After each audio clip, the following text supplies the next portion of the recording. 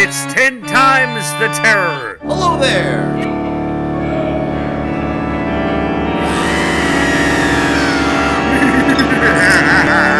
Getting old and senile. Okay, and welcome to 10 Times the Terror.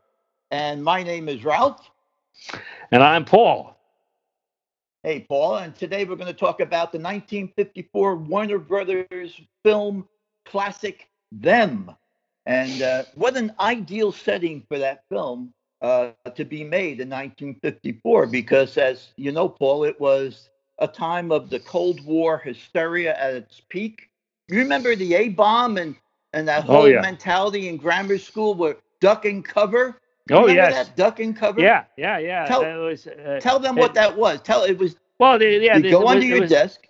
Yeah, it was this idea that, and again, where we're living, we're like only about 12 miles from Times Square, and it was this idea that there'd be an atomic bomb could go off in Times Square, and what we were supposed to do was duck and cover, was to get down on our hands and knees, crawl under our desk, put our hands over our head, and that was going to somehow,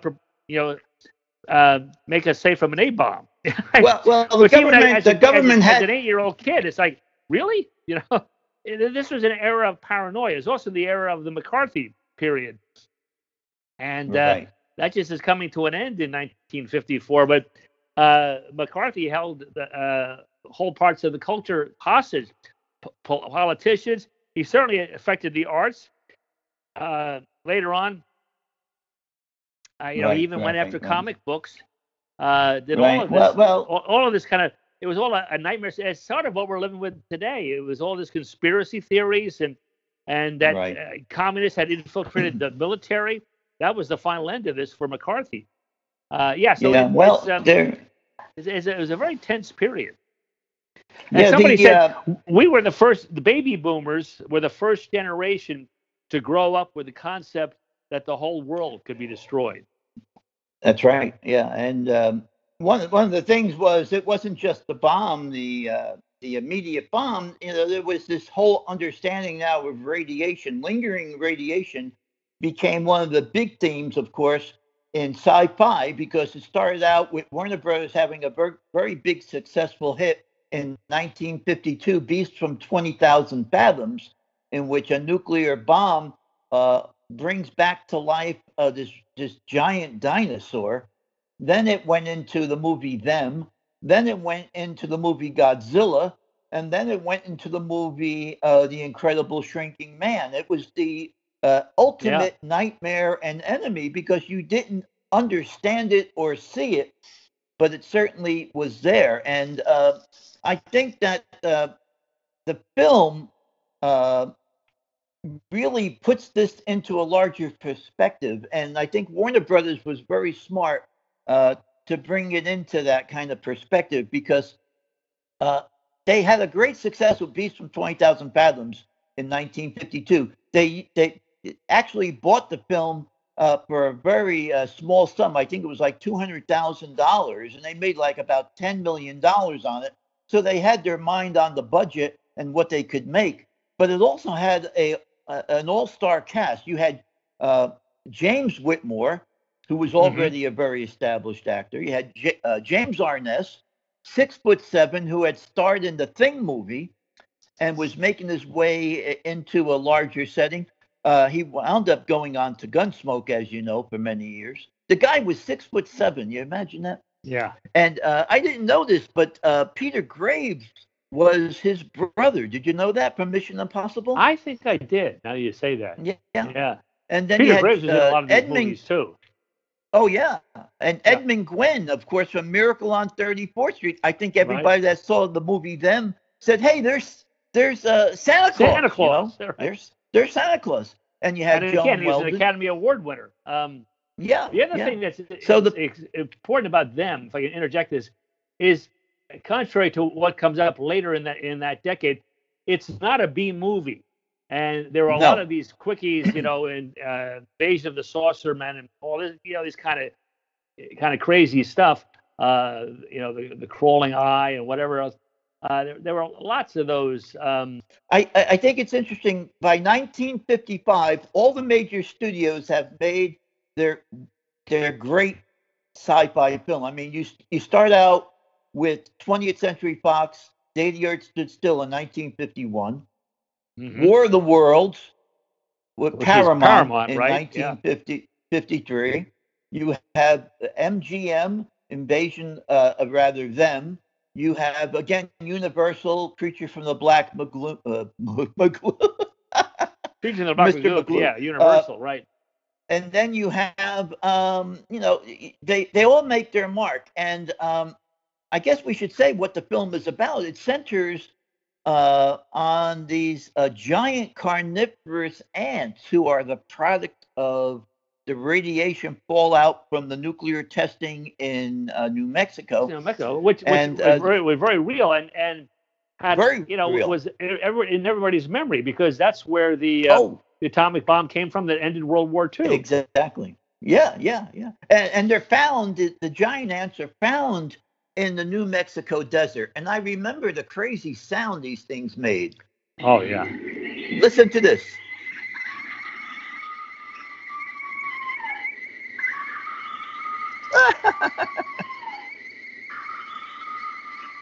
Could you remember seeing that when you were a kid, Paul? Yeah, I think I didn't see it when it first came out because I was only 8 years, even 7. When did it first come out? I actually was 7 years old. I wasn't. My parents weren't taking me to that, but I did see it when I was like in junior high. They would have these Saturday matinees at the local theater, and they would show you two monster movies, 2 sci-fi movies, and 10 cartoons, and then some shorts, 3 Stooges right. or whatever, which was I had to. You pay 50 cents, and you were there from 1 o'clock till 5 o'clock with 2 B movies and a bunch of cartoons. Yeah, great. Well, my sister dated my sister back in 1953 and 54 was dating an usher named Harold, and I used to always go into the movie theater with my sister because my father did not trust my sister being alone with a guy, so I would kind of be the go-between, and so I saw all these movies when they actually first came out, and I remember seeing them. And what's interesting too with the film, finally, a woman has more of a role in a sci-fi film than just serving coffee. I mean, she's Joan Weldon is a real life scientist. As a matter of fact, she confronts James Arness. She stands up to him, and so this is the first time a woman, I think, in sci-fi films really has a major role and authority. I had the pleasure of meeting Joan. She had written an article in Film Pack Sci-Fi magazine in 2002 about the movie, and in the movie, in the interview, in the magazine interview, she complained about the film. She never realized, like most of these people, that they would go on to be a classic. And she said, when we made the film, it was nothing but dust everywhere. She said the wind blew, it was 110 degrees, and all I could think of was I can't wait for this film to end because there's dust everywhere. It gets into your food, your clothes, your eyes. So I wrote her an article, not an article, a letter, saying, Joan, I really appreciated the film. And I think you need to understand that, number one, this film alerted people in a way that few, recognized then of the dangers of radioactive fallout. I said, and you did a great service in that film. And secondly, I said, dust, don't put down dust because that's the stuff we're made of. And God could take the ordinary dust of life and make a great creation out of it. And she wrote me back. She said, no, of all the thousands of letters I've gotten over the years from fans, yours was the nicest. So I said, well, in lieu of that, would you come and let me show the movie to an audience and be our star for the night? And she said, oh, I haven't done that in years. But she did come. And I'll talk about that in a few moments. But some of her recollections from the film is, first of all, you had Edmund Gwynn, like I said, who plays her father and is a scientist as well. She said he was 77 years old when he made the movie, and he had terrible arthritis. she said they actually had to put a special chair down for him because he had to sit between takes and he could not walk around. And they would literally pick him up and put him into the scene. So I thought that was kind of interesting. And you had as we watched the film, she gave us these little parts of things that I had never seen before. There's three major actors in that film that would become people of great recognition. I never realized it. First of all, you remember Fess Parker? Sure. Davy Crockett? Yeah, the guy and this is the year film before that, right?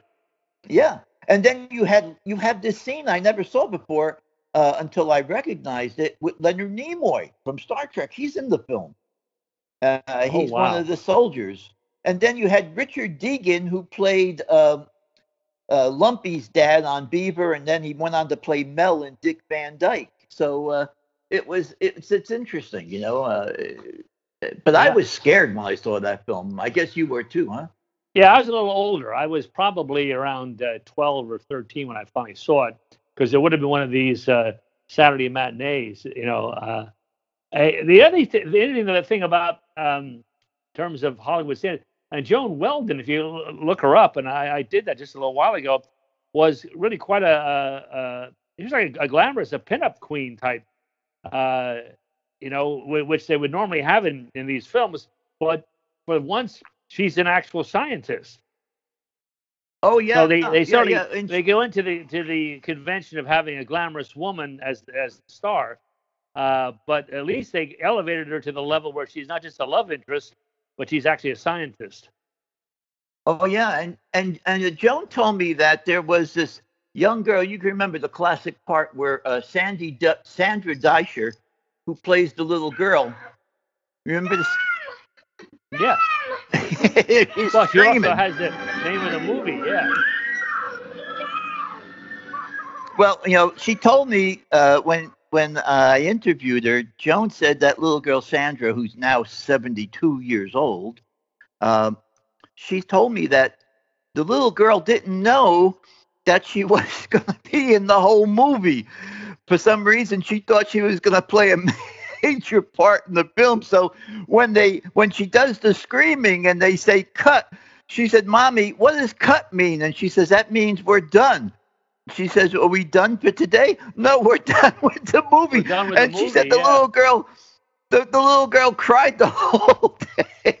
But this brings up another important point about the horror and sci-fi genres, both of them, that this is the only way that you really can deal with the issue of children being vulnerable or children even being molested. Yeah. And you see this and it's a major theme, whether it's Dracula, Frankenstein, or Them. They have a critical theme here of children being molested. And later on in the Hammer films, who we'll talk about it. Real Devil Tale of Them, both horror and sci-fi. And actually, Quatermass and the 5 Million Years to Earth has just come out in a 20. You mean, yeah, right? Digital remastered Blu-ray edition. But actually, Hammer did a film called "Never Take Candy from a Stranger," and about the whole issue of head-on of child molestation. And it was and is unwatchable. They had to pull it out of circulation. It was bombing at the box office. It's just a topic that's too difficult to deal with. But what I'm trying to get back to say is that when you put it into a fantasy context, you can talk about it. I mean, what are fairy tales about but children who are at risk? Little Red Riding Hood, Hansel and Gretel, on you can go. Children at risk. And it's one of the major issues in all of life. And you cannot deal with it directly because it's just too sensitive. Yeah, and I think she did a great part. I mean, she's very convincing in that little, that's one of those iconic sci-fi scenes with her screaming, and you haven't seen the creature yet, and just by her sense of terror and that scream, it reminds you that there's something coming in this film that you don't really want to see. I mean, it's really a frightening scene. And I think a lot of the critics even today say it stands up very well, which is another important part of film is that it's not just the creatures, it's the acting, it's the script, it's the timing. I mean, if Yeah. you watch the film, it's almost like a film noir kind of film in which you have a mystery there. It's a thrilling mystery of trying to find out who's done the crime, because the person that gets killed in the beginning, all you hear are those insects that I played, and you're wondering like who is the enemy here, who is the fiend, and it really plays out like a mystery with the footprints of these creatures and so forth until it gets to that part where you see them. And these things But were huge. I mean, Warner Brothers, these props were like 12 feet long. I mean, I've seen them on wires. It's amazing how large they were. They ran on motors, and they had to have fans, electric fans, out on the desert on the set. So the fans would cool you off, Joan said, but they would also pull up all the dust. yeah, So he was like a two-edged sword, Yeah. I like what Steven Spielberg has to say about the film, because obviously it made a big impact on him. And as we always like to try to bring in something here of a spiritual nature. Spielberg said, the doctor who's played by Gwen actually spells out the gospel here. He said, because he says very clearly that that we did this. This is not a creature that came out of space. It's not something outside of us. It's something that we did. And I think Japan, when they made the Godzilla movie, I think that was clearly one of their objectives, is that, we have we have unleashed the monster. We have done it.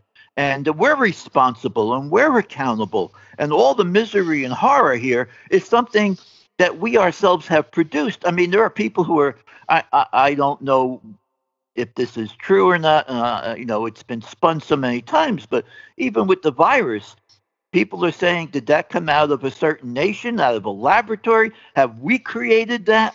Well, whatever happens, in the scripture, in the Bible, all that we see of the misery and horror that happens in our world, to the greatest degree, we are the guilty ones. We have created that. I think it's striking too that this is not a conventional monster. We're dealing with ants. Ants are not something that people are scared of. Fire-breathing gigantic lizards like a Godzilla. Yeah, that's scary for anybody, or a creature from the Black Lagoon type of thing. But ants are kind of innocuous until they become giant and start marching on you. Well, when Gwen shows the film to the to the people in Washington, he says ants are the most tenacious of creatures. They make war. They're organized. They're ruthless. And he said, unless these queen ants are found, man as the dominant species will be extinct within 1 year. I mean, could you imagine thousands of giant ants walking around the neighborhood? Right. I mean, an ant can pick up 20 times its weight. Yeah. So they are a fearful thing, just like you had some of these kind of issues in a lot of science fiction films where, like, think of the Blob, right? I mean, when the guy picks up the Blob out of that meteor, it's just a little piece of jello. And suddenly it takes over his hand, takes over his body, takes over the town. So these little things that, and again, I guess you get that whole picture in War of the Worlds, where the littlest things, bacteria, wind up destroying the Martians. Yeah, and there's a biblical reference there, to the plague and Sennacherib, or also Sennacherib's army from the Old Testament. The other spiritual theme here, besides the idea of guilt, is redemption, because I like the ending where Whitmore, who's playing the police officer, sacrificially gives his life for the children. You remember that scene where the kids are in the tunnel, and he has every opportunity himself to go inside that tunnel and pull them out from inside where he's safe, but instead he gives up himself to saving those children, and in turn he dies. So you have that whole Christ-like There's a figure. redemptive theme. Yeah, right. Yeah. So the film's available on DVD. I think Warner Brothers has done a great job on their Blu-ray version. If you haven't seen the film, you need to see it. If you've seen it but you've never seen it in the Blu-ray version, you really owe it to yourself to watch it. It's a classic, great film. I love it. I've watched it. Gosh, I must have watched this film 30 times, Paul. And every time I watch it, I'm again just brought into the story because it's just a wonderful, wonderful story, and the acting is superb. Joan said, I told Joan, one thing I didn't like when I watched sci-fi movies as a kid, I don't know how you felt about it. I said, one thing I didn't like is when they brought a woman in, because invariably there'd be some kind of romantic stories like, oh, I don't want to watch them kissing. Bring on the monsters, Yeah, right. But right, she right. said, Warner Brothers specifically told her, she said, Gordon Douglas was the one who did the film. Douglas specifically told her, we don't want any romance between you and, your main actor there. Because he said that would take away from the film. And James Arness, she said, was a very handsome guy. Yeah, And and yet there's really no romance there at all between the two. They're just kind of in a friendship relationship. But it is a great film, and I certainly enjoyed doing this particular show in memory of Joan for having spent some time with me. And hopefully she'll listen to this. We can get a copy of this out to her. Joan, God bless her, is 90 years old this year, and still going strong, I believe, out in Florida. So, Joan, if you're listening, we wish you the very best and want to thank you for listening to the show today. And so this is Ralph with 10 Times the Terror signing off. We'll catch you next time. Until then, 10 Times the Terror signing off. This is Ralph. Take care. This is Paul. So long. Thank you for listening to It's 10 times the terror. the podcast. You are impossible.